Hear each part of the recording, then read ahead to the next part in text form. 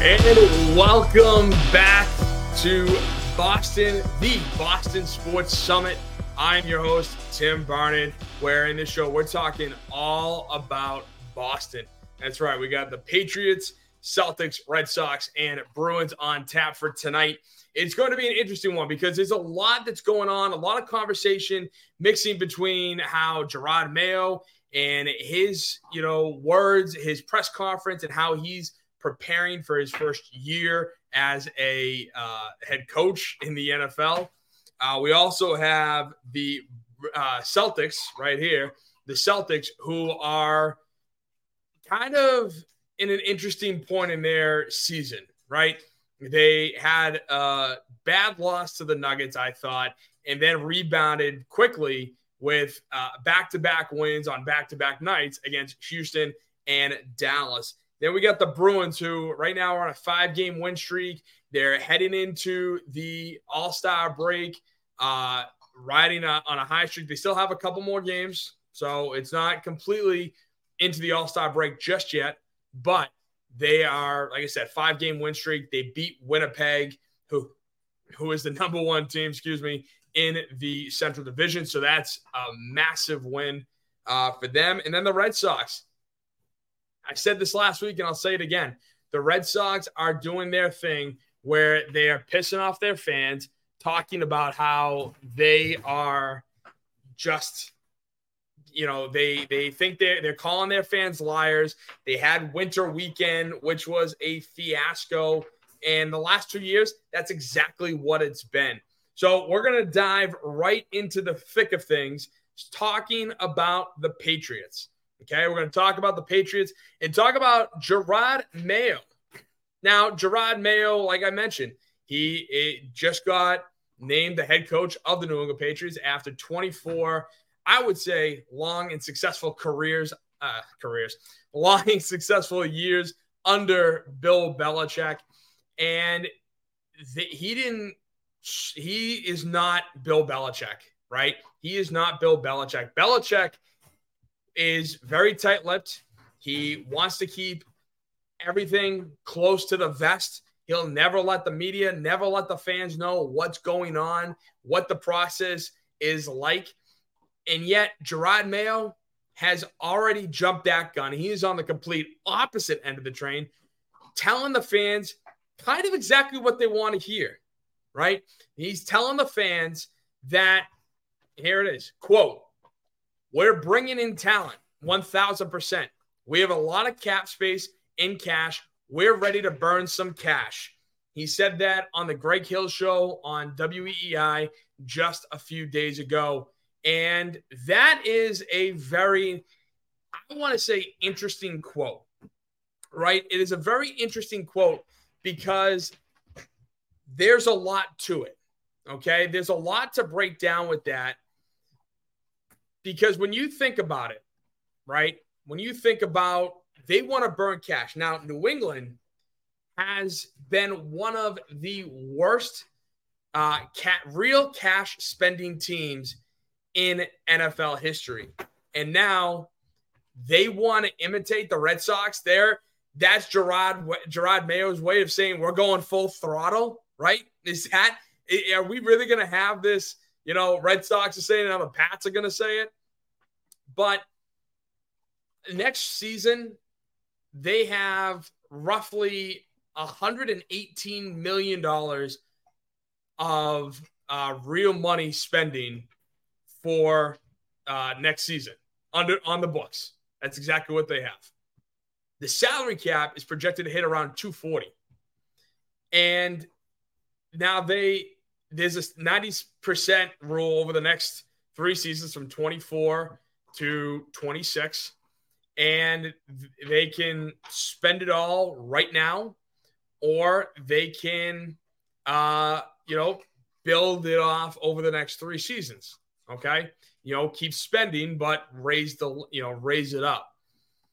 When looking at the Patriots and how they rank in cash spending, here it is. The Patriots rank 3rd in cap space coming into 2024. They are ranked 30th of 32 teams in real cash spending at $188 million. Now, I just want to let you know, real cash spending is what matters. The salary cap, you can fudge those numbers. You can, throw signing bonuses in, and that will affect the cap by also eliminating and freeing up some cap space. There's a lot of ways you can manipulate the salary cap. The only thing that truly matters in the NFL is real cash spending. So that's a big thing, ranking 30th of 32 teams in cash spending at $188 million. Whereas they were as high as third in 2021, totaling $222 million. So they've gotten as high as third and as low as 31st over the past decade in 2020 and in 2014, which, if you all remember, in 2014, they won the Super Bowl. They had Darrelle Revis, Brandon Browner. They had Gerard Mayo was on that roster. He got hurt, but he was on that roster. Chandler Jones, Dante Hightower, Tom Brady, Julian Edelman, Rob Gronkowski.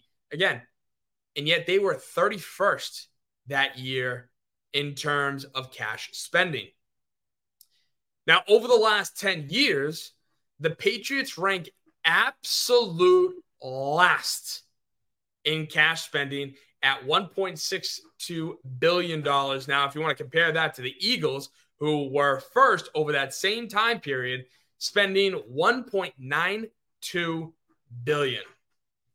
That is $300 million that the Pats are, you could argue, pocketing. And with them pocketing that, what could they spend that on, right?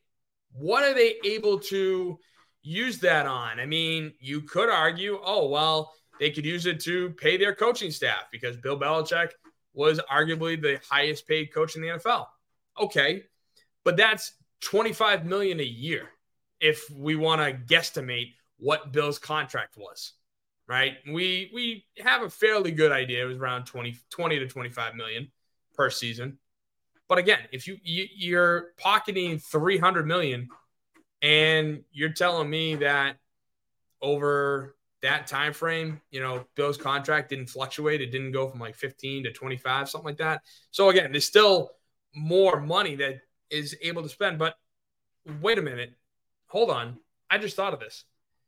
Didn't the Patriots just put in a giant lighthouse and a massive scoreboard, which width-wise is perfect. It is cool. It is awesome.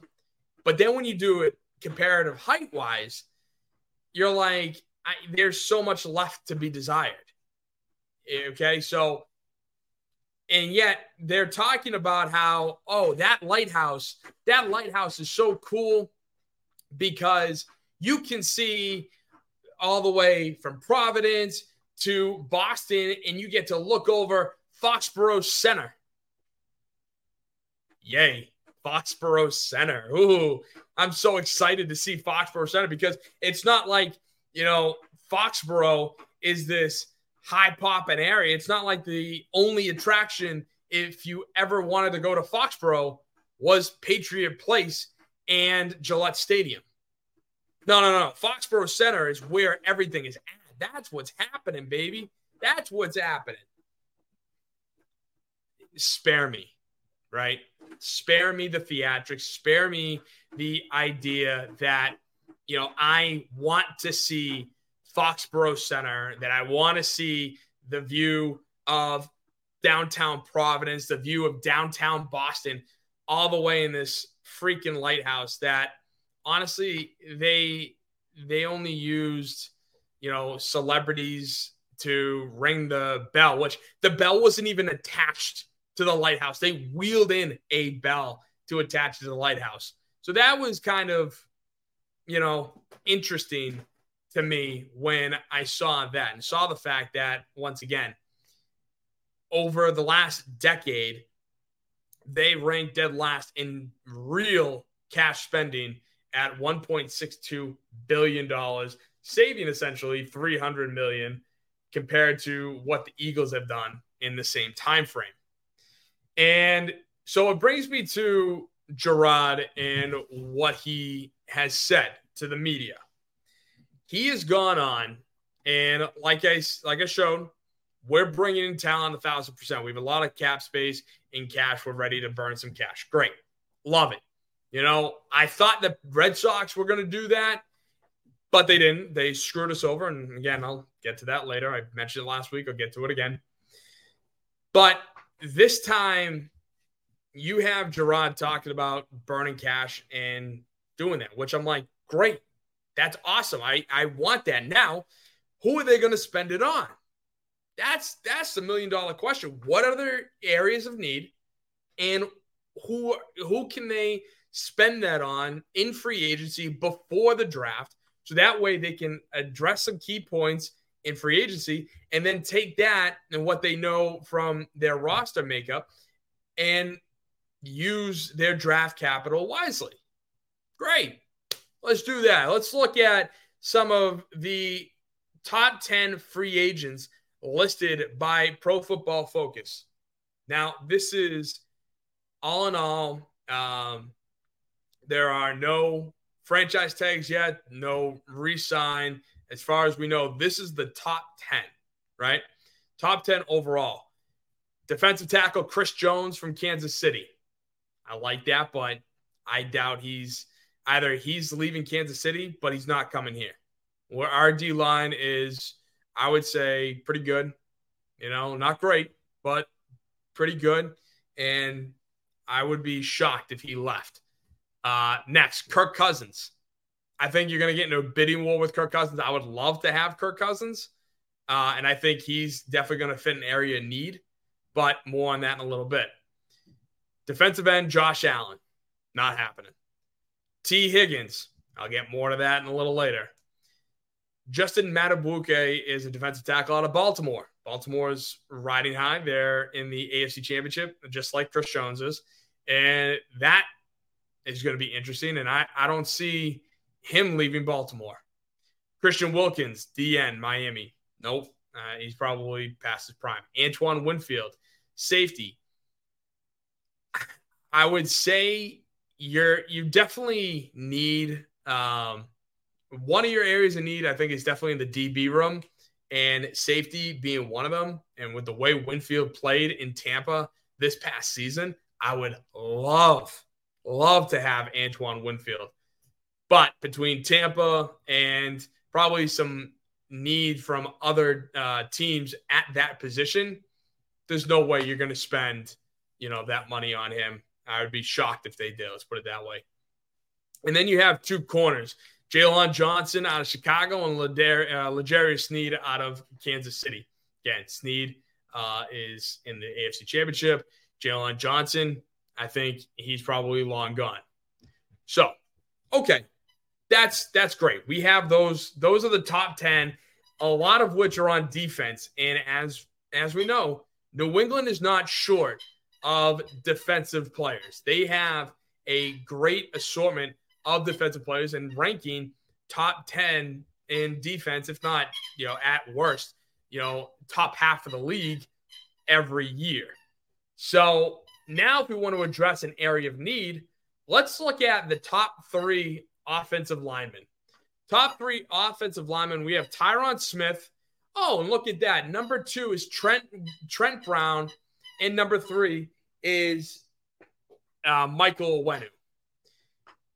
And that's interesting to me that you have Tyron Williams, who's number 1, and he's going to command a lot of money. There's no two ways about it. But he's hurt. He's hurt quite often. And if he can stay healthy, then he's worth the money. But he can't. Next, we have Trent Brown, who he literally was only here because of Tom Brady. Number 77 was only here because of Tom Brady. And the fact when Tom Brady was gone, he just didn't give a shit. Honestly, that's exactly how it ended with him. He did not give a damn about being out there, making his, name. He just was like, I'm done. And New England tried to pay him. They tried to give him extra money, more cash to incentivize him. And that honestly only lasted for so long. The next is Michael Onwenu.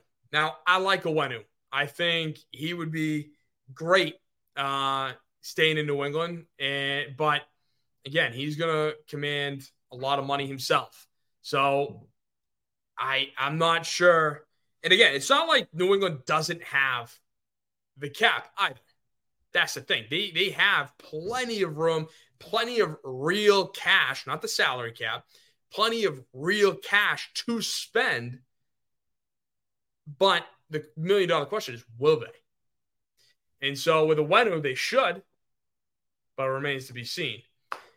Next, they definitely have an area, wide receiver area of need. There's no two ways about it. If you're telling me that Kendrick Bourne, Devontae Parker, Pop Douglas, Juju Smith-Schuster, that is a solid receiving room, then you're out of your mind. The only two guys that I actually like are Pop Douglas, who I think he definitely needs to get bigger. That's number one. Number two, with Pop Douglas is he has to stay healthy. And he's very dynamic. He's shifty. He's a very good receiver when he gets the ball in his hands. Thing is, he need to get the ball in his hands, and he's small. And then Kendrick Bourne, as much as I like Bourne, he's a good player, but I feel like Bourne at best is a borderline number 2 receiver. Borderline number 2, whereas I think Bourne would thrive as that number 3, true slot guy, but then him and Douglas would be going back and forth. Juju, done. Get him out of here. I am sick of I'm just sick of him. He's worthless. And same with Devontae Parker. Yeah, all right, he had a couple good catches in the last 2 games of the season. But overall, Devontae Parker, I never liked him. The dude's dealing with soft tissue injuries left and right. He's, at best, a bum. Sorry. That's what he is. He had that, flare up with the media midway through the year, talking about, the ball never hit my hand. Dude, it clearly was in his hand. It clearly wasn't fingertips. It was smack dab right here, and he dropped it. And so I have a problem with that. I had, his attitude. He just didn't take accountability. That's really what bothered me. He's like, he didn't take accountability. He's like, just acting stupid. And so that bothered me. So going into this, we definitely need a wide receiver upgrade. And starting from left to right, you got T. Higgins from Cincinnati. Now, T. Higgins, okay, he's good, but he's, again, going to be franchise tagged by Cincinnati. I would be shocked if he hits the open market. And so if he's franchise tagged, well, there goes that option. There goes the option that everybody was hoping for, especially in New England. Next, you have Michael Pittman Jr., who is, again, a good receiver. I think they need to keep him. Due to the fact that that receiving room is not deep. That receiving room is not deep. And will he, help them? Yeah, he'll help them. But it's not like he's going to leapfrog anybody, right?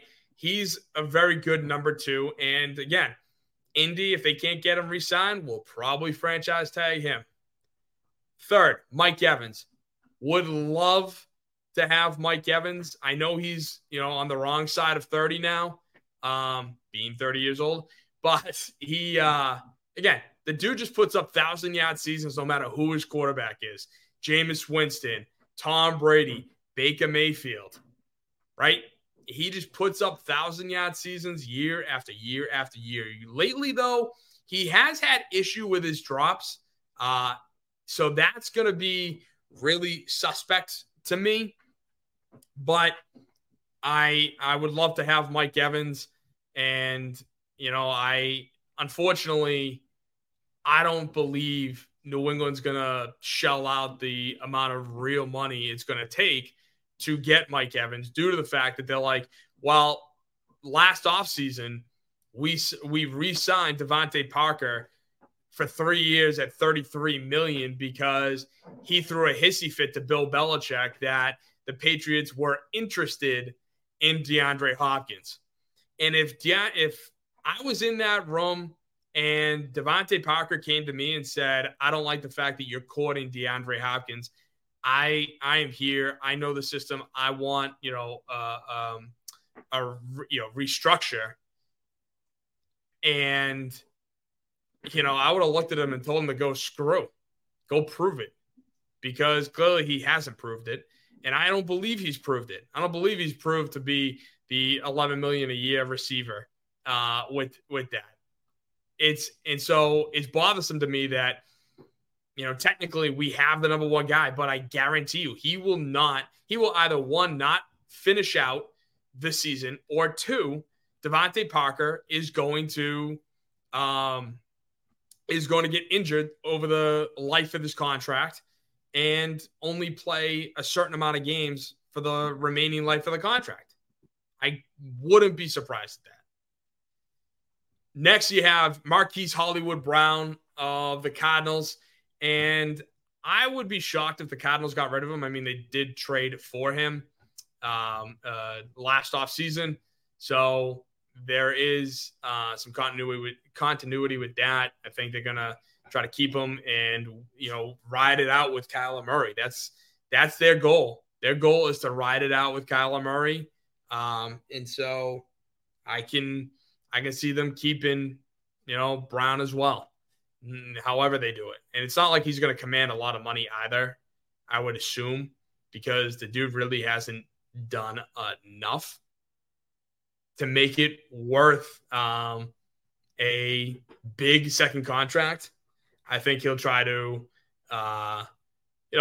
get a short-term deal with Arizona, maybe 1-2 year deal as kind of all right, I'll go out and prove it now that we're really stabilized with Kyler, especially due to the fact that Kyler had to come back from his torn ACL after last season. And then lastly, Calvin Ridley. I am really interested in Calvin Ridley. I think he is a get type of player. I think there is the possibility of the Pats signing him, not only to a good deal for both sides, but he did sit out a year. He did have that whole gambling issue. And then this season, he honestly put up a quiet 1,000-yard season. I think he put up a quiet 1,000-yard season. He did enough to get through, to get by. And I would like to add him to the roster because Juju's done. I just want Juju to retire so that way New England doesn't have to pay him a damn thing anymore, because it was a joke. We gave up Jacoby Myers and traded and spent more money to get Juju Smith-Schuster. Absolute joke. And then the other aspect that New England desperately needs is a quarterback. They're the number 3 overall pick. There are talks about them getting Drake May or Jaden Daniels. And I like both guys. I think Jaden Daniels is not physically ready for the NFL. I think he's too small. I think he's too skinny. And I'm not saying the dude can't run. He can't throw. Obviously, he, I think, led the nation in deep ball passing. So there's that. But I think he's just too small. A couple hits from some of these 350-pound guys, a hit from Chris Jones, and his season could be over like that. Now, Drake May is also not massive either, but he's more stocky. He's more built. And with that, I would be more comfortable. Yet at the end of the day, I would prefer to sign a guy off free agency and have them play for a year while the kid we drafted 3 overall is going to sit. Now, with that being said, these are the top 4 quarterbacks, I think, according to Pro Football Focus. And it's Kirk Cousins, who, like I mentioned earlier, I would love to sign. I would love it because I think what it's going to do is it's going to give this offense more, I want to say credibility, but I don't think that's the right word. It's just going to help bridge. I think it's going to bridge the gap, right? I think we could sign Kirk to a 2-year, fully extended, fully guaranteed deal, which I think Kirk Cousins is one of very, very, very, very few players to have multiple fully guaranteed contracts. And I wouldn't be surprised if that continues. That being said, sign him to a couple-year deal. Hopefully he can survive the whole deal, never gets injured, in which case it leaves the door wide open to Jaden Daniels to get bigger, stronger, and be able to survive getting hit all the time. Or at least to Drake May, who, again, can do the same thing, but also can allow both of them to sit back, take it all in, take what the NFL is giving them, and pull a Jordan Love, right? Jordan Love sat for 3 years behind Aaron Rodgers, and look how well Green Bay is doing. It's like the Packers haven't missed a beat. And that's why I think that's going to be big time for them. But keep going on. You have Ryan Tannehill, who I think is 35. Now, he fits that mold that I was saying. But why would we go after Tannehill? I think Tannehill is a bum. I've never liked Tannehill. From his days in Miami to his days in Tennessee, I couldn't believe he got the Titans to an AFC title game. But if memory serves right, that was during the COVID year. So, again, everything was, kind of crazy that year. And then Baker Mayfield, I don't think Baker's leaving Tampa Bay. I think he's going to be in Tampa Bay for the foreseeable future. And I think that's going to be a done deal. And especially if they can bring back Mike Evans, then it's really going to be a done deal. I think Baker will do whatever it takes to stay in Tampa because the guy's already bounced around with 3 other teams, including that whole fiasco where he got traded or he got placed on waivers, picked up by the Rams, and started that week, which in turn he led them on a game-winning drive without barely even knowing the offense. So that was wild. And then the last guy here is Gardner Minshew. I've been a big Gardner Minshew fan for the longest time, coming out of Washington State.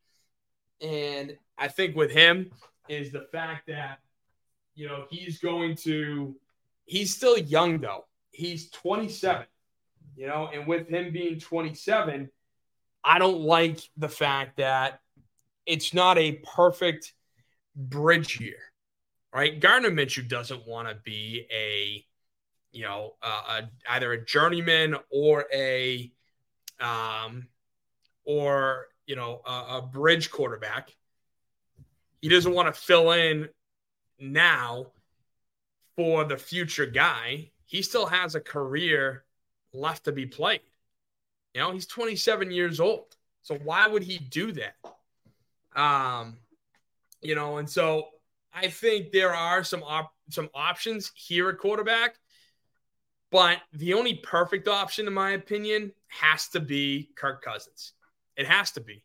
He's old enough where he's like, I've made all my money. I don't care. I can help the next guy, learn and thrive and become the superstar that he needs to be, while also, providing for the team and helping New England go farther than 4-13, right? So I would take Kirk Cousins over anybody.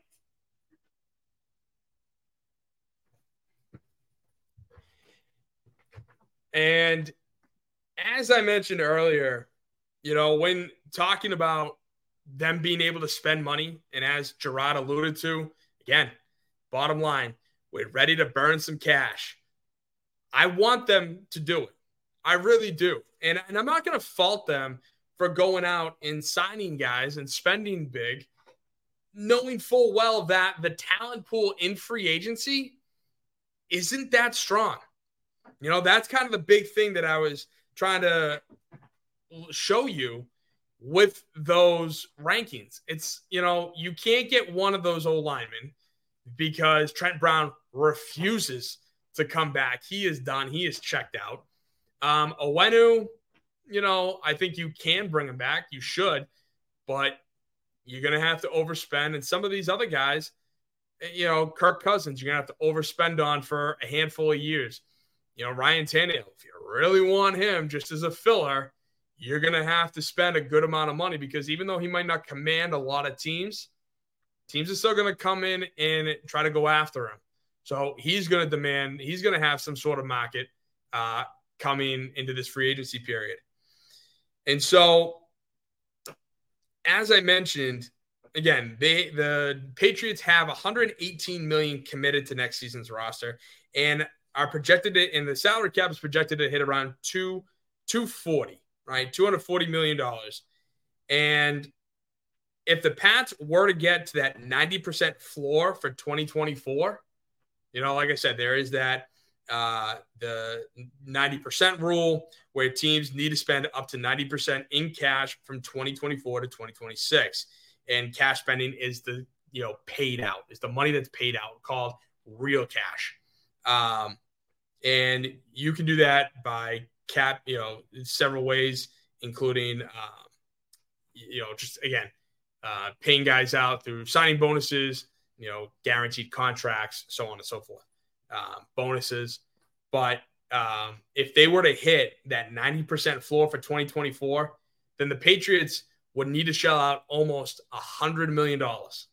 So if you look at it like this, those guys at positions that we desperately need, those are the types of guys where you could probably sign Kirk Cousins to, it's going to be a lot of that, probably close to 40 to 50 million a year,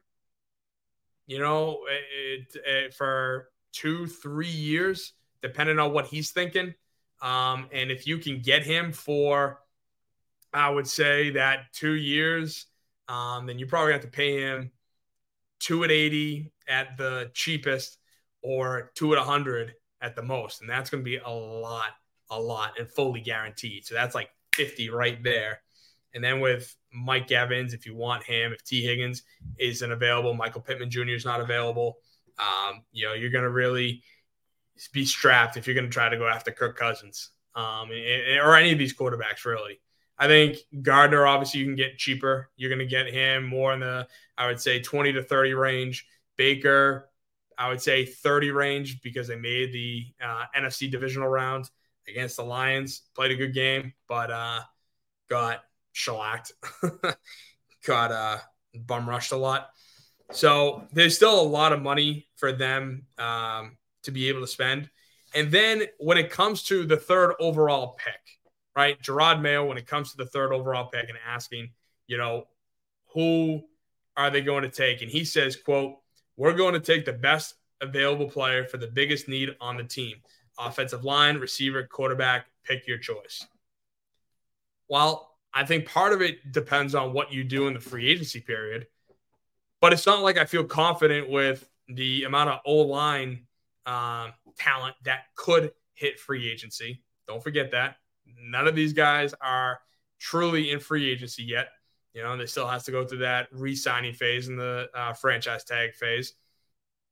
So none of those guys are available. O-line, I don't like the talent there. Receiving core, yeah, you have Marvin Harrison Jr., but there are guys you can definitely get, guys from Washington. But at the end of the day, who do you like? Everyone's talking about the most important position in the NFL, which is the quarterback. And you're going to need to get a quarterback. You're going to need that future guy. It just is going to depend on, how are you going to do it? Who are you going to go after that is concerning like that, right? Are you going to shell out all this money for a Kirk Cousins, Ryan Tannehill, or are you going to just let the new kid have at it?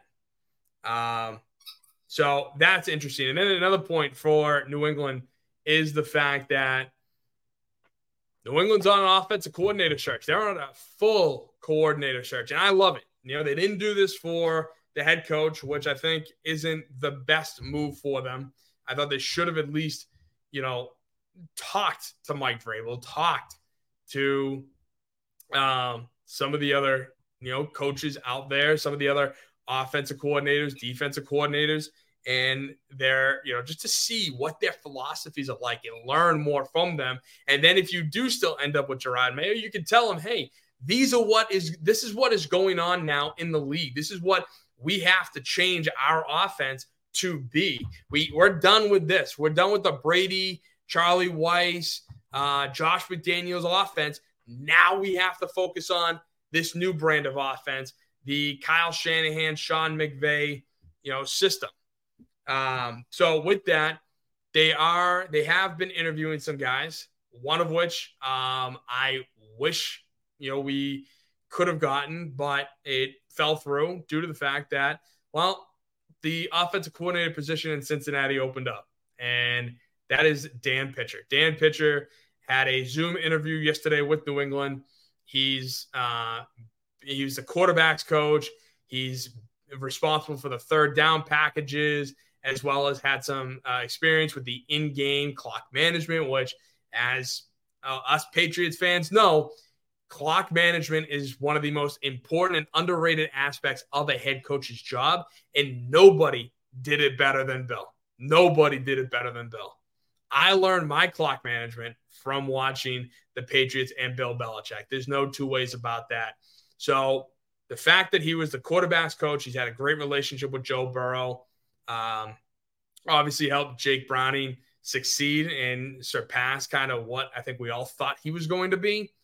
I thought that was great. But again, at the end of the day, even before I saw the report that he was, he was staying in Cincinnati to be their OC, again, with all of that, Burrow, Chase, T. Higgins, that O-line, which played better, I thought, this season, why would he leave? The offensive coordinator just got the head coaching job with Tennessee. Why would this guy give up the opportunity to be an offensive coordinator with a team that, who the hell do we have? I think that's the $1 million question. Who the hell do we have that he can work with? Here, he's got the receivers, he's got the quarterback, he's got the O-line. What more do you want? Now he gets to run his thing. And the Patriots also met with former Patriot Nick Caley, who was a former Patriots staffer from 2015 to 2022. He was the Rams tight end coach this season, was able to see what the Sean McVay system is like. So at least he's got some experience with that, as well as helping the development of fifth rounder Davis Allen. And the other Rams guy that the Patriots were talking to is Zach Robinson, who was a former Patriots draft pick in 2010, but didn't make it out of training camp, bounced around the league for a few years, ended up going to PFF as an analyst, and was a QB tutor before becoming an assistant quarterbacks coach for the Rams in 2019, being promoted to quarterbacks coach and passing game coordinator in 2022. Now, with all that being said, I know I just threw a lot of information at you. With all that being said, one of the guys that I would prefer if I had to choose is definitely Zach Robinson.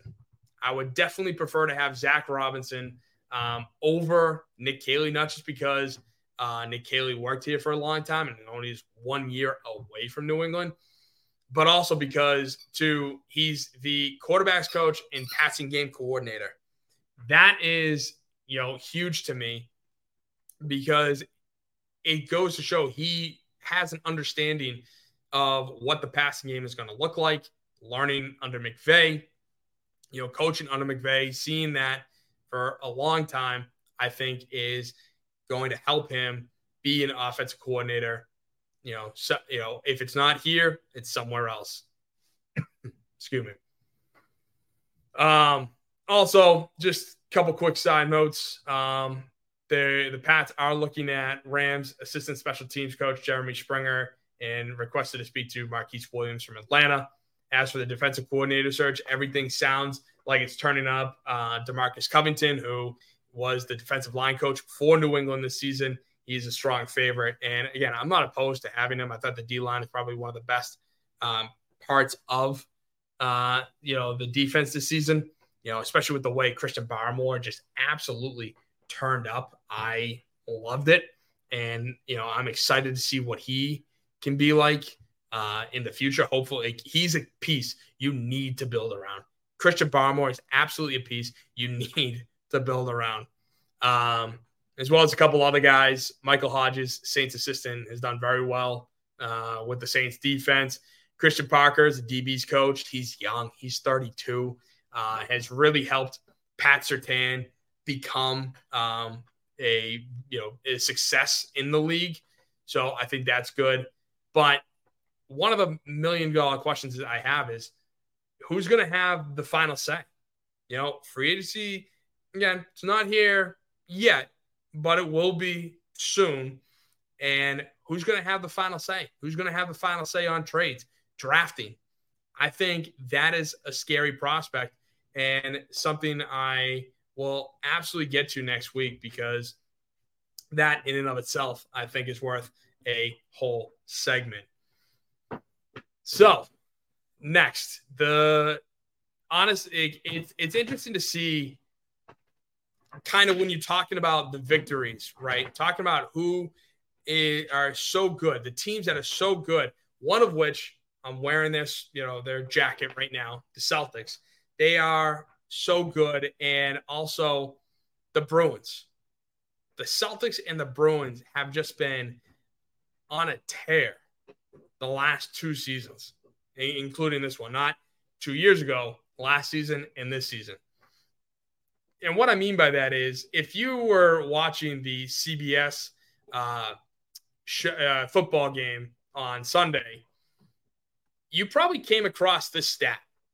The total win percentage since 2022 through 2023 in all four major sports. Now, this is a stat. When you talk about win percentage, it's so easy for all five teams to be NFL teams because, let's face it, you're only playing a certain amount of games, and the best teams are always have 2, 3, at most 4 losses in a season.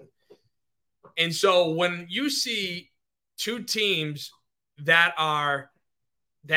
number 2 with 730 that have played 82 games in a season, as well as another team that has a 717 win percentage that has also played 82 games in a regular season on top of what has been played so far this season, I was in shock seeing this. And again, I wasn't necessarily massively in shock, but I was, happily surprised to see how well, again, just from a statistical standpoint, both these teams are doing now. As we all know, the Bruins and Celtics broke our hearts last season during the playoffs.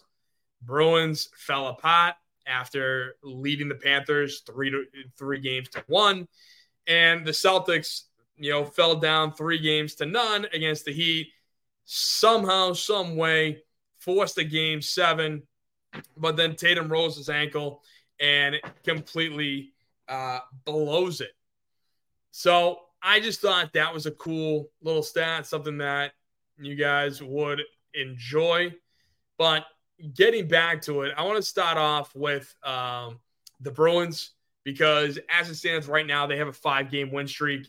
They defeated the top-ranked defensive team in the Central Division. Well, actually, they have the top defensive team in the NHL and also the top team in the Central Division in the Winnipeg Jets. Beat them 4-1. I love that game because it felt like a real playoff atmosphere, and the Bruins were up 2-1 after 2 and somehow didn't collapse. They didn't, fall flat on their face like they've done time and time again. It was exciting. It was a hell of a game. Jake DeBrusk helped put the Bruins up 3-1.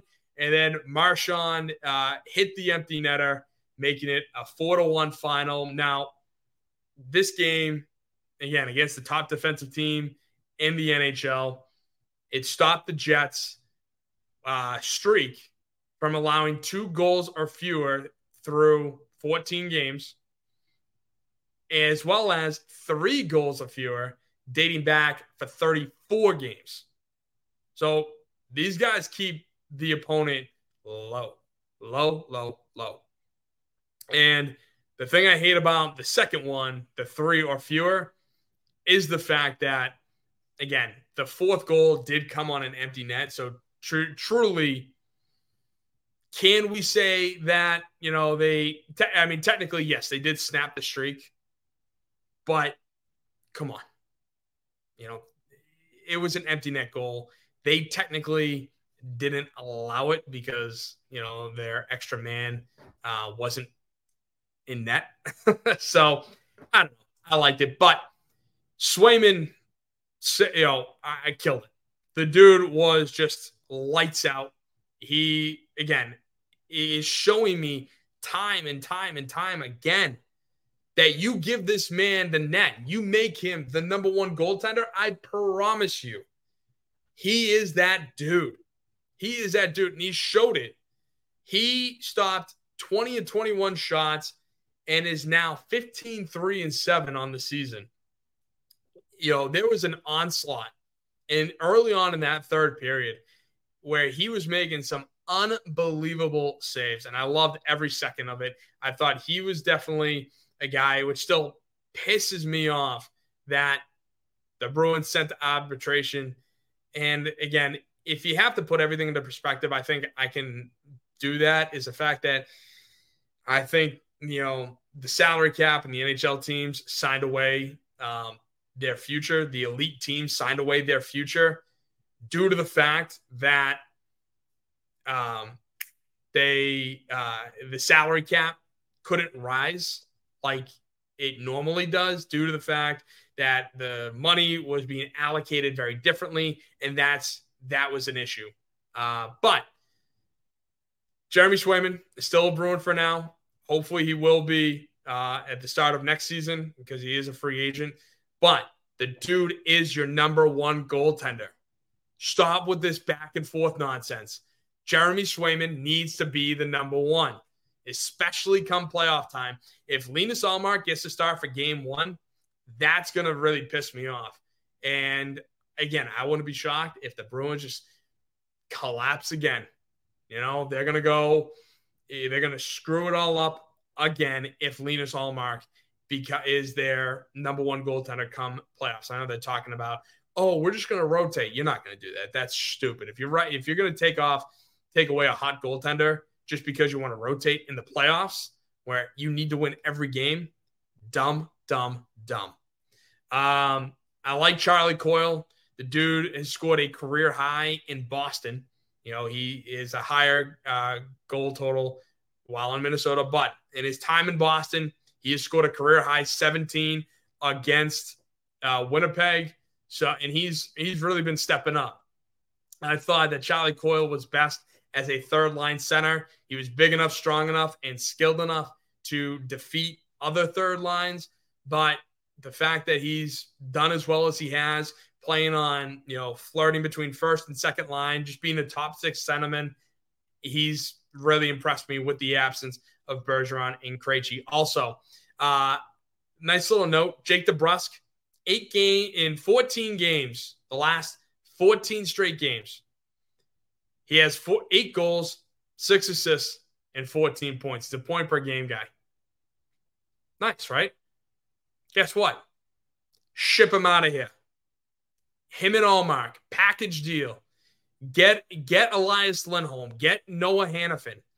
Get guys that are not only top 6, but top line center and a top 2 D pairing.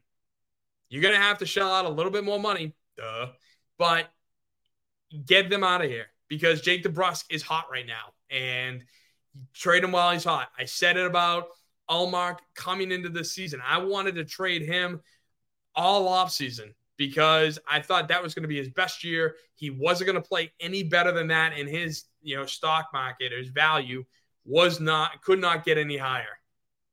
And I believe it has definitely come down during this season, but that's a problem.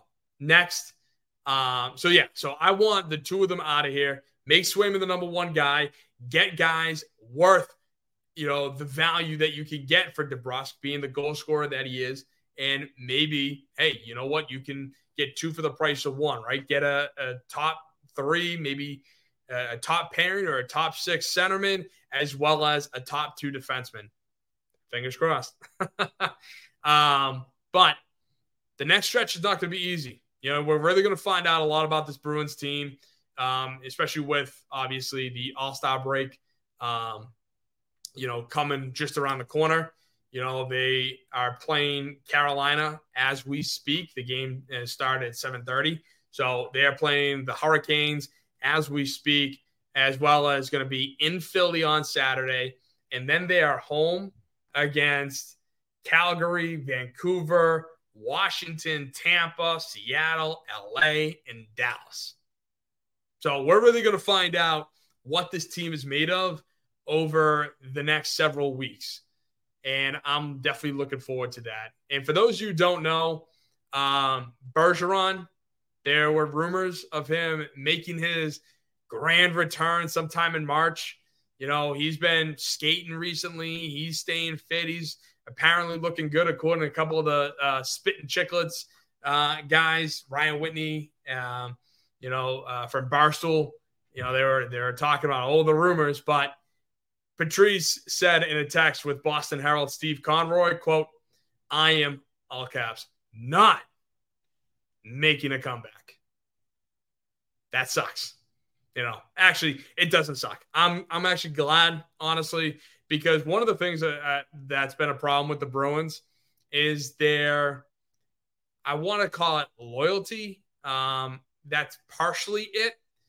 But, again, just bringing back guys, trying to bring the band back together. I thought with Krejci coming back last season, I thought it was just going to be, a run of the mill. I didn't expect much to come of it. Of course, they have the best season in NHL history, blah, blah, blah. But, the other thing, too, with their soft spots for Cam Neely and Don Sweeney and, we have to get rid of Bruce Cassidy because Jake DeBrusque cried. Yes, that's part of the reason why I want DeBrusque gone, is because he cried and they decided to stay with the player over the coach. And then what did the coach do? He goes to Vegas and wins the Stanley Cup. And if you were smart enough, he would have won it against you. It would have been great. But no. So that's an issue. And that's why I, don't like the idea of Bergeron coming back. While he might play a few extra games, or not play a few extra games, but while he might finish out the season again, how long is it going to take him to get his sea legs under him? How long is he going to be able to, skate with the rest of the NHL? Can he? Is he too old? There's a million questions. He said he's not. I'm taking him at his word. No Bergeron. Sorry, but, it's tough. It's tough.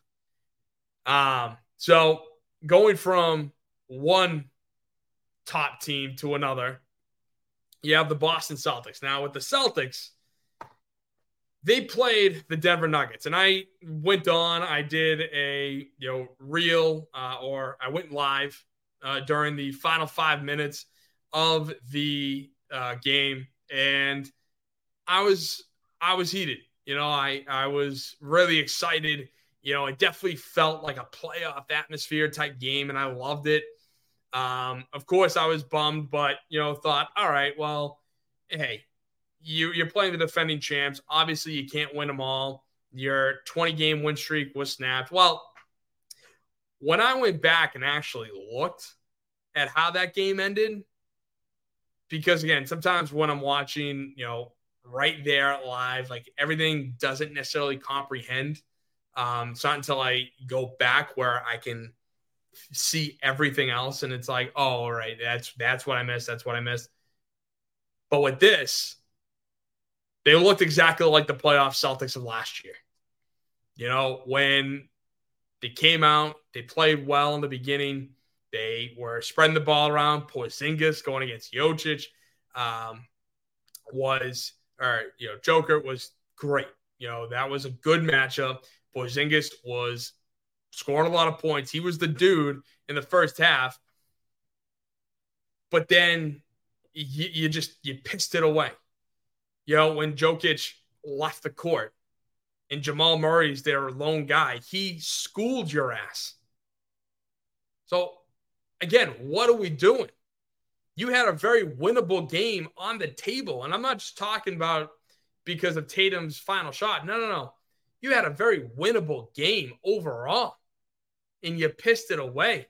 The team went 1 of 9 for shooting in the final 5 minutes and a season low 39 points at the TD Garden after halftime. So the whole second half, they only put up 39, which is a season low at the TD Garden. What a joke. For a team that is too damn talented, too damn strong, you pissed away a winnable game. And Tatum and Brown, the superstars, disappeared. 100% disappeared. Tatum with 22 points and Brown with 13. And they phased out Porzingis. He had a strong first half, but they're like, nah, we got this. We're good. We're gonna move on. We're not gonna give Kristaps the ball anymore. And Kristaps is not gonna take any shots. In the final quarter, guess how many points Porzingis scored? Can you guess? 1. Of his 21 points in the whole game against Denver, he scored 1 point. That's right. And you can't do that. He needed more opportunities, especially due to the fact that they needed it. They absolutely needed him, and they either phased him out or as well as him just stopped shooting. He only took a handful of shots, and that 1 point came from a free throw. He had 1 made and 1 miss. Everything else, which was like 2 shots, 2 or 3 shots, he missed. Now, again, I mentioned him last week. Derek White, stud, racked up 24 points. But at the end of the game, it was all the Jays, which sucks sometimes. Again, kind of being Marcus Smart-esque. They're trying to take it on themselves rather than spread the ball out. Figure, hey, I'm sucking. Hey, Tatum's sucking. But wait, Derek White's having a hell of a game. Let's feed him the ball. Let's give him the matchups. They didn't do that. Tatum and Brown sucked. And getting to Tatum's final shot, you know how they say that, for the best players in crunch time, everything slows down for them? Not for Jason. Not at all. I think anybody with a brain who, saw that thought the exact same thing. They're thinking to themselves, what are you doing? He sped that up way too fast. They had 4.6 seconds, I think, left on the clock. He got the ball on the inbound, took 1 dribble, and then turned to his left and did a one leg fadeaway. And you could just see everything was bad. You could tell, even as he's releasing the ball, this ball's not going in. No faith, no shot that he was going to hit that bucket. And the funny thing about that is he said it himself. He goes, quote, I think I kind of rushed it. Yeah, you did. Because I timed it. I was able to watch the clock as well as see at what point the ball left his fingertips. Between 4.6 seconds and 0. Can you tell me exactly at what point that ball left his fingertips? 3 full seconds. 3.0 was left on that clock when it all happened. And it was wild to me. I couldn't believe when I saw that. looking at it going, dude, why did you release it that soon? What are you thinking? What is he thinking? The moment's too big for him. I can't believe I have to say that. Jason Tatum is the superstar player for Boston. He talks about being, what was it? Sneakily one of the top 5 players in the world. And yet he crumbles. You give him the final shot and he crumbles. Now, I want to get to this stat real quick. But I thought this was unbelievable when it comes to game tying / game winning shots. Yeah, Jason Tatum per Tim Bontemps of ESPN, probably mispronounced that, but sorry. Jason Tatum is 3 for 13 on game tying or go-ahead field goal attempts in the final 10 seconds of the fourth quarter or overtime in the past 2 seasons. Yeah. It feels like he just can't. He rushes things. He's sped up. He's all in his head. He doesn't understand really how much time 4.6 seconds actually is. If he could understand what is going on. Now, he also claims that he thought he was going to get fouled. Why? Like that. I thought that was just an idiotic comment because, why would they foul him in that moment? Because they lost 102 to 100. So what, you make him shoot 2 free throws? No, I'd rather risk it from that perspective. I'd rather risk exactly what Denver did than follow him and go through all of that. And, I'll even podcast with Barry on the Grid Network. So check it out if you haven't. Says sometimes I think there's a lack of trust between Tatum Brown versus the others. Absolutely, Barry. That's exactly what has gone on. And I think it all stems from, their time with Marcus Smart. I hate trying to put the blame solely on him because it's more than that. But the way that Smart kind of treated them and how I was saying for years that they needed to get out from underneath his shadow. And now that they have, it's still kind of living that moment. They believe they are the superstars, which they are, but they think they've already earned the honor rather than show up when they need to. What have they won? That's right. Nothing. They haven't won a title. And again, in Boston, in this city, Eastern Conference championships don't freaking matter. There are 17 banners at the top of the Garden that say otherwise. All right? Yes, some of them were dating back to the 60s and 70s and 80s. Most of them, actually. Let's see, 16 of them. But,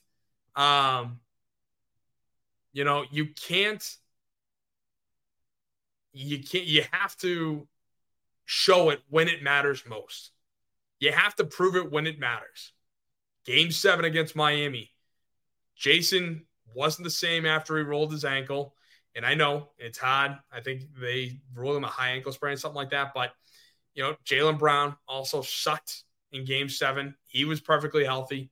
And yeah, I think at the end of the day, it's nice to see Derek White, come into his own, really be one of our key contributors.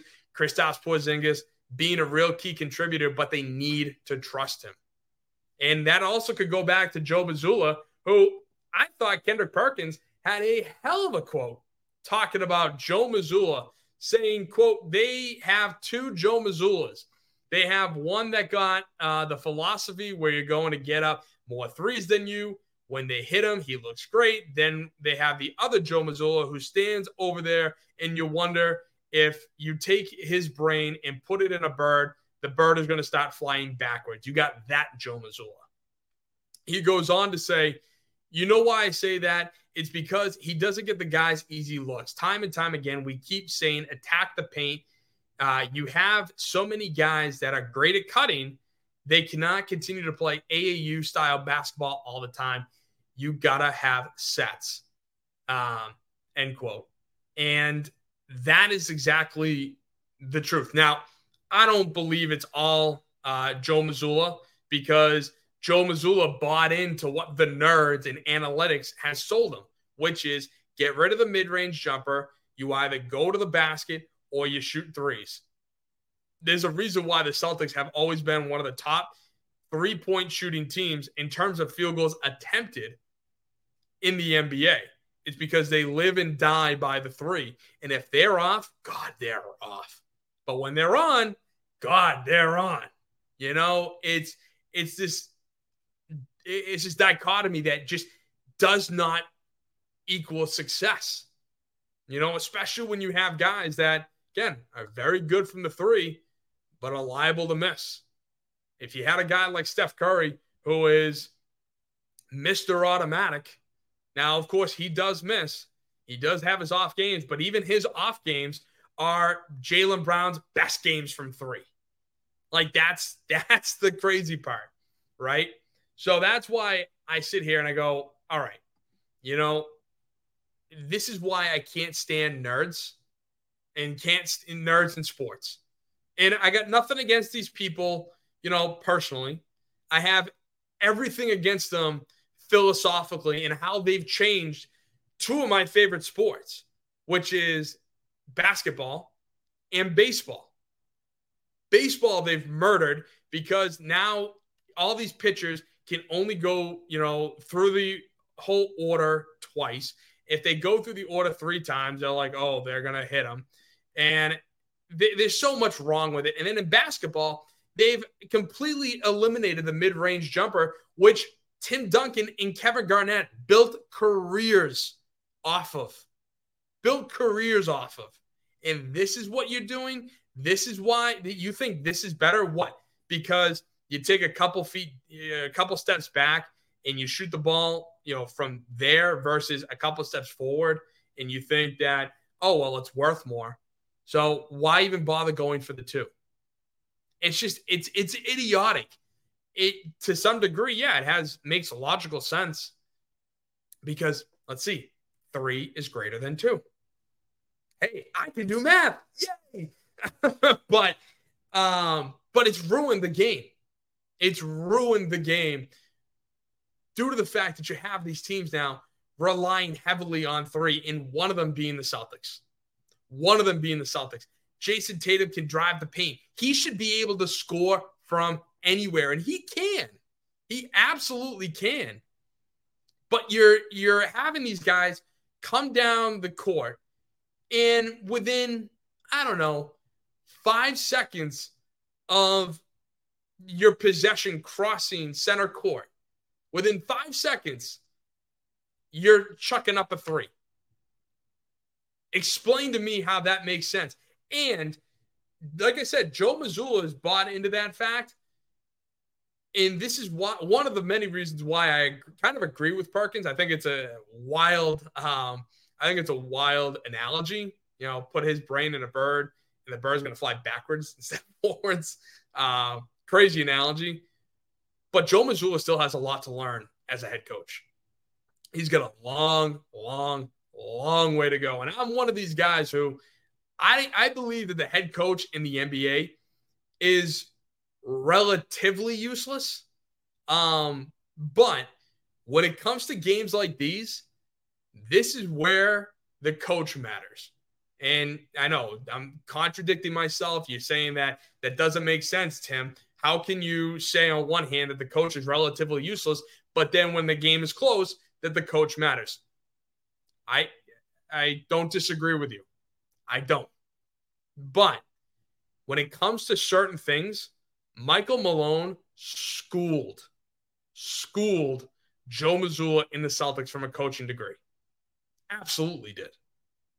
And that's why I totally believe that it's tough. It's difficult to sit here and say that, yes, I believe coaches don't matter, but then in certain scenarios and certain tight spots, they do matter. But I think it also comes down to the philosophy. And a lot of teams in the NBA have adopted the Joe Mazzulla, the nerd analytic philosophy of shoot as many threes and, you'll make more threes than you miss, which or you make certain amount of threes, you're going to win the game. I still don't believe that works, but that's the new NBA now, and it's a shame. But I will say that game, as we saw the Celtics fall the way they have, as we saw the Celtics act like their old selves, I think at the end of the day, though, they were able to bounce back and bounce back quick against Houston. In Houston, it was a perfect rebound game. Porzingis stepped up, has scored 32 points. And a sneaky note about Kristaps is he's having his most efficient year shooting this season, shooting 52% from the field. So, in other words, get Porzingis the ball. Like, hello, McFly, what are we doing? Yes, you got Tatum, you got Brown, you got White, you got Holiday, but you got a big man underneath who can maneuver and play.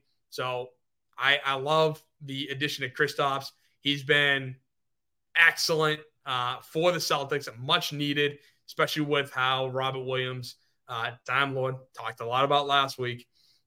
He's so much more than what Time Lord Robert Williams III could ever be in this offense. So I'm loving that. And then the Dallas game, it didn't look good. It didn't look good at certain points in that Dallas game, especially in the fourth. I mean, they lost the quarter by 2. They shot 1 from 8 from 3. They were outscored, out-rebounded, out-assisted, against Dallas. But I think one of the big things about that game, which I found to be more than just the numbers, was the fact that the Celtics looked fresh. The Celtics looked good. They, even though they were playing the second of a back-to-back, and Dallas had 5 days off due to the fact that their game against Golden State got postponed because of the death of a Golden State assistant coach, which thoughts and prayers to him and his family. It's a tragedy, and I am very sorry to hear that. But Dallas had 5 days off and just didn't look 100%. Now, Luka and Kyrie, excellent players. No two ways about it. But I was glad to see the Celtics rebound. Both Jays were in the 30s, I think, if I remember correctly. Tatum at 35, Brown at 33 points. So great game by both. And I'm glad to see that they can pick it up, that they can rebound that quickly off a bad performance like they had on Friday against Denver. So Celtics, you know what? I think we're good for now. I don't think there's really time for panic, because when push comes to shove, they still have a few more games that, I really have circled on the calendar that I want to see how they are able to perform. Are they going to look like they did in the final half against Denver, or are they going to look like they did against Houston and Dallas? So that's kind of there are a few more games left this season. And again, we haven't even reached the trade deadline. We haven't even reached the All-Star break for the NBA. So there's plenty of time for that. Now, lastly, I got to talk about the Red Sox. I got to talk about the winter weekend. It was this past weekend. And what a freaking nightmare that has turned into. Oh my God, what a freaking nightmare. Yeah, that's right. I just quoted my cousin Vinny. But this is supposed to be a fun time. And that's the ironic part. This is supposed to be a fun time for families to bring their kids. They can talk to some of their favorite baseball players. They can, interact with Wally the Green Monster and, have the Red Sox Brass show up, who can sell, the team and say to the fans, hey, we got this, guys. We are good to go. Well, that all has been ruined due to the fact that this team, that since this ownership group bought it, has spent billions and billions of dollars on this organization, spending hard-earned cash, spending over the luxury tax multiple times, and winning 4 World Series out of it. 2004, they broke the curse. 2007, they were a dominant team. There was no stopping them. 2013, I think they just rode lightning all the way to a World Series championship, especially after the Boston Marathon, bombings. That was tragic. I think we all remember where we were when we heard that news.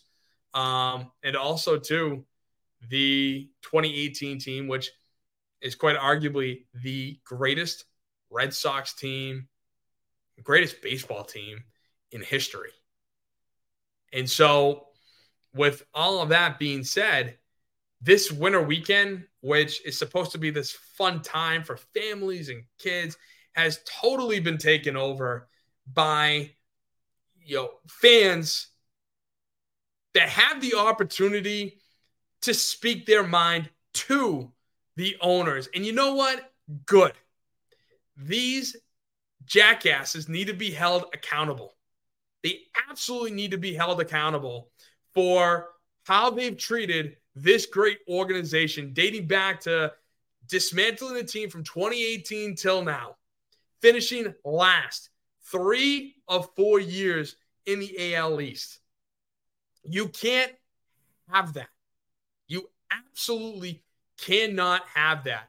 Now, in late November, Tom Werner and his dumbass came out and said that they expect to be going full throttle this in free agency with Shohei Ohtani, Yamamoto, even the Japanese lefty, Blake Snell, Jordan Montgomery, all these guys, Juan Soto, available for trades, all these guys out there available.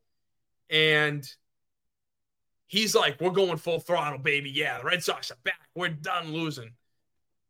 I filled in a lot. Let me tell you, I filled in a lot right there. The 2 words that he actually spoke were full throttle. He said, we're going full throttle. And now, let's see. They were interested in Ohtani. They were interested in Yamamoto, interested in the lefty from Japan. They were interested in blah, blah, blah, blah, blah. And have spent, I don't know, less than $5 million this offseason, which is probably wrong, but it's definitely not more than 20. I can tell you that much from all their free agent signings. So Tom Werner and Sam Kennedy somehow figured out a way to twist themselves into a pretzel to saying that we, Red Sox fans, we're the problem. That's right. We're the problem, not them. No. We're overthinking this, right? So starting off with Tom Werner and his full throttle comment, talk about backtracking. It's actually hilarious to read. He says, quote, "A lot has been made of 2 words. Really? 2 words? Yeah. Because, let's see, full throttle means you're going to do something and do it big." He goes on to say, when I was saying full throttle, I admitted that those weren't the most artful words. We are accountable to our fans. Oh, well, thank you, Tom. I'm glad you're accountable to us. It's not like you should be. It's not like, you have such a busy day that, us as fans, we don't want to bother you. No. You're good sitting up on your perch. Yeah, okay. Not in this city, pal.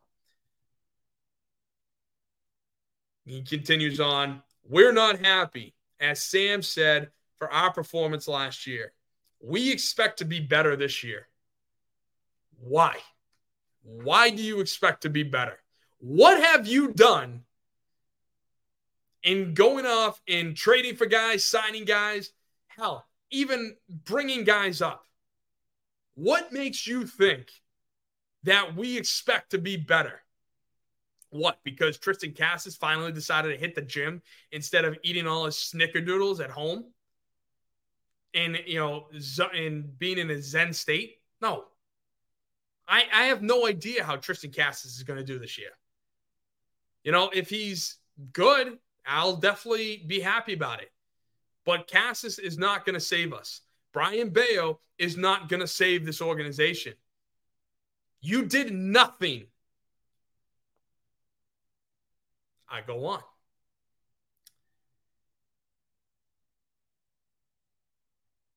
Warner goes on to say that, quote, for me personally, full throttle is that I approach every year expecting us to be competitive, using all the levers at Breslow's disposal.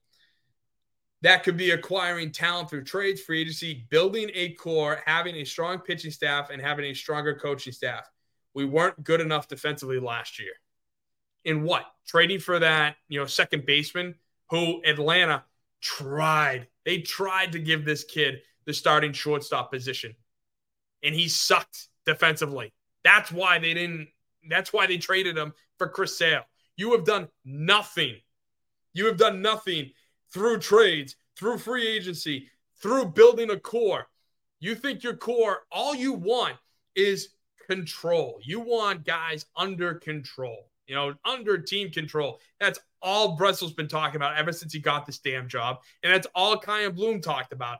And, and to this, I will say this.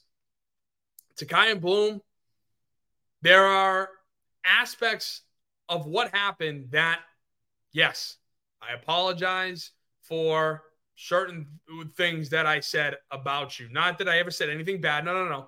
Just from, the fact that this was all the blame for you not spending, for you not going out and improving this organization was solely placed on you. Now, I know for a fact that it's John Henry has a massive stick up his butt because he's a hell of a lot more concerned about his team in London, his team. I'm going to get to that in a minute. But to continue on with Tom Warner, what a joke. What a joke that he is now putting the blame on Breslow, saying that, oh, well, hey, he's got all, everything at his disposal. He's good. He could go out and do this. No, he doesn't. You're trying to hide. You're trying to hide behind another GM. And you'll wonder why you had 10 GMs turn your ass down. Because this should be one of, if not the most prestigious job in baseball. And yet you're treating it like it's a child's plaything. Like it's a chew toy. That, like my puppy here, you can chew on it for 30 seconds and then be done with it and never come back to it for days, weeks, months at a time. So spare me your nonsense and trying to put the blame all on Breslow, who just got the job a month and a half ago. So, yeah, there's that. And he wasn't their first choice either. He'd talk about another nerd. Tom Warner also did an interview with MassLive.com saying that, quote, whoever spends the most amount of money in free agency doesn't necessarily hoist the World Series trophy at the end of the year. And to that I go, oh, really? What happened in 2018? You have the highest payroll in baseball, and you won. You won it all. And you had the best team in baseball. You had the most expensive and the best. Yeah, I think actually spending money does equate to wins, does equate to victories, at least in that sport.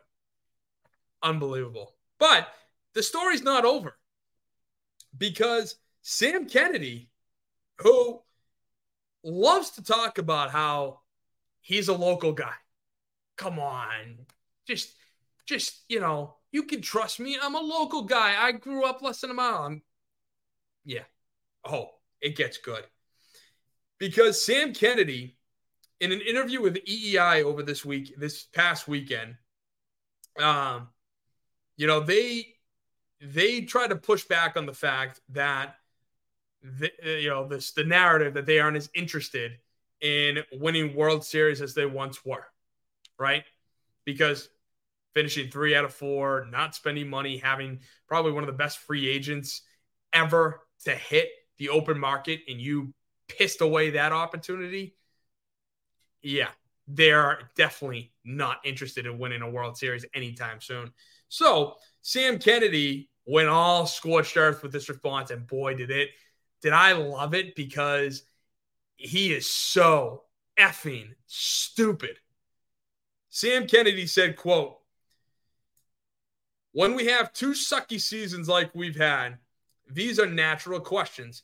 We take them in. But I can tell you, as a kid who grew up less than a mile from Fenway, don't care.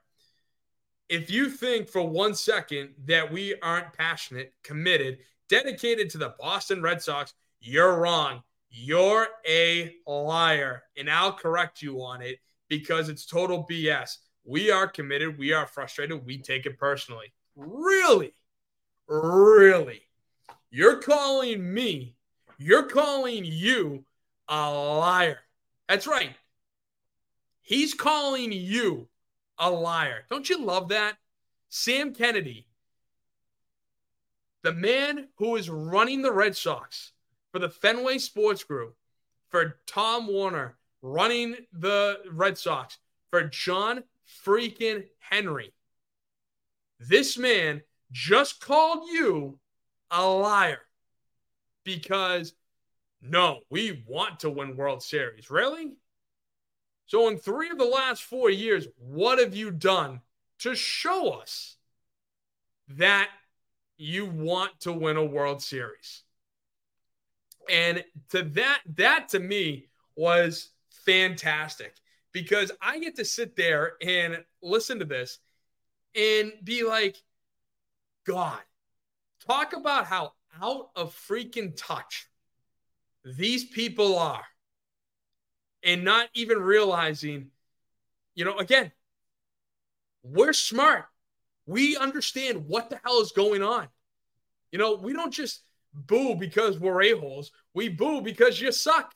So once you start performing better, then we'll cheer for you.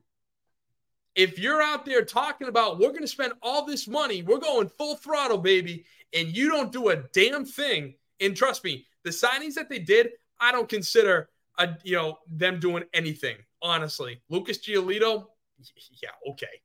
Like, big whoop. That's our biggest signing to date. And it's January 24th, 2024. What a joke. So, the fact that he's calling me, and that Sam Kennedy, the guy who's running the Red Sox, is calling you a liar, you should take that personally. And you know what? Go after him. Not physically, not anything like that, but go after them where it hurts. The Red Sox have the highest ticket prices in Major League Baseball. They have the most expensive beers and food in Major League Baseball. And yet they also, I forgot to say this too, that the Red Sox payroll was ranked 13th last season at $181 million. Oh yeah, and by the way, Sam Kennedy also said that he expects to spend less than $181 million this season. So take that in. And again, remember, he's calling you a liar for thinking that ownership doesn't want to spend or doesn't want to win a World Series anytime soon. Yeah, that's right. Hit him where it hurts. I love Fenway. It's the greatest ballpark in the country. I love going there. But these buffoons running my favorite baseball team, your favorite baseball team, refuse to spend, and they are more concerned about getting as much money out of this as they possibly can, because they are investing more in Liverpool. There were talks about them getting the best, I think, Kylian Mbappe. I don't know what's going on with that because I don't follow it. But there was talks about them getting arguably one of the best players in the world. So that's going to cost a lot of money, and it's all guaranteed, just like baseball. They bought the Pittsburgh Penguins. And remember, they screwed over Xander Bogaerts. And the only reason why Rafi Devers has an extension and has a contract with the Red Sox is because they bought the Pittsburgh Penguins, set up the Winter Classic at Fenway, round 2, Bruins, Penguins. And when John Henry shows up, you have Red Sox fans and Bruins fans Channing to sign Devers and stop being a cheap SOB. That's how we signed Rafi Devers, and don't let them tell you different. They also brought in LeBron a few years ago as a part owner because it's probably going to lead to starting an NBA team in Vegas. They want to expand this portfolio. Their dedication is elsewhere. It is not hard to see. And if anybody, can stand up for them, can defend them, then you clearly haven't been paying attention. It's unbelievable for me to sit back and think that these guys are going to get away with all of this. John Henry was absent from winter weekend because he knew exactly what was coming on. Again, don't let him fool you. There was a scheduling conflict. NESN, if you want to pay for the NESN Plus, it's $30 a month. And tell me, what's the most expensive streaming service out there? What, Netflix? And what's that? 15, 16 bucks a month? Yeah. NESN is double for shittier service. That's right. For less quality and, green screens, on and off during a broadcast. There was all these tweets about it a couple weeks ago, how bad NESN has, become. You're paying $30 a month for a crappy product just to watch the Bruins and the Red Sox. They're building around the ballpark. They want to create a Patriot place around the ballpark. Not like there's not already one, but they want to do more of it. They want to expand out there. So again, their focus is elsewhere. It's not to the team. They couldn't give two craps about the team. And yet the problem is Fenway Park, it won't be sold out, but it will sell 90 to 95% because you're going to have whoever the opponent is that weekend, flood Fenway Park. And that's the real shame. That's the real travesty. We can't stick it to them right where it matters, and that's tickets and them being able to turn a profit. Thank you for coming to my TED Talk on the Boston Red Sox. So, all in all, we have the Patriots who are gearing up to start a whole new regime. You have the Bruins that are riding high, 5-game win streak, defeated the Winnipeg Jets, best team in the Central Division. You have the Celtics, tough loss, but were able to rebound in Texas on a back-to-back. And then you have the Red Sox, who, with spring training coming up, I don't like their chances. I don't like their chances because unless they can make a major trade, even signing Jordan Montgomery, they're going to try to pass it off like, look, we went full throttle this season. Number one, they're not gonna sign him. But if by some strange miracle they do, because they've seen this show, it's not going to matter because you had arguably the greatest baseball player since Babe Ruth, being able to pitch and hit. And you were like, no, not granted, that contract is wild, but that's a different story. You also had a stud, a 25-year-old stud pitcher in Japan that you undersold. Don't tell me that you were in the range, because if you were in any of their ranges, all the news reports would be saying that instead of saying you were interested, they would be showing how much you were offered. And clearly, if they haven't shown how much you offered, that you undersold them by a lot, which is what you do. And I'm done with it. Fenway Sports Group needs to sell this team. So I want to thank everybody for joining me for the second episode of the Boston Sports Summit. I will be back here next week for episode 3. We're going to have a lot more to talk about. Celtics are playing tonight. Bruins are playing right now. I'm excited. So stick around. A lot of Patriots news coming out. And I'm sure that in the next week, there's going to be more Red Sox talk. So thank you guys so much. I also want to thank the Grid Network for hosting me and allowing me to speak about my favorite sports teams that I grew up idolizing and watching them win championships. So thank you to the Grid Network. If you haven't checked out the All Even podcast with Barry Grant, I suggest you do so. And I want to thank you all once again for tuning in. Don't forget, like, share, subscribe. Down below, you can see me. I am on Twitter. I am on Instagram, on Twitter or X at BOS Sports Summit, and on Instagram at Boston Sports Summit. So like, share, subscribe, follow me. It's such a fun time. Thank you so much. I appreciate it. And I am your host, Tim Barnett, for the Boston Sports Summit. Have a great rest of your night. Thank you.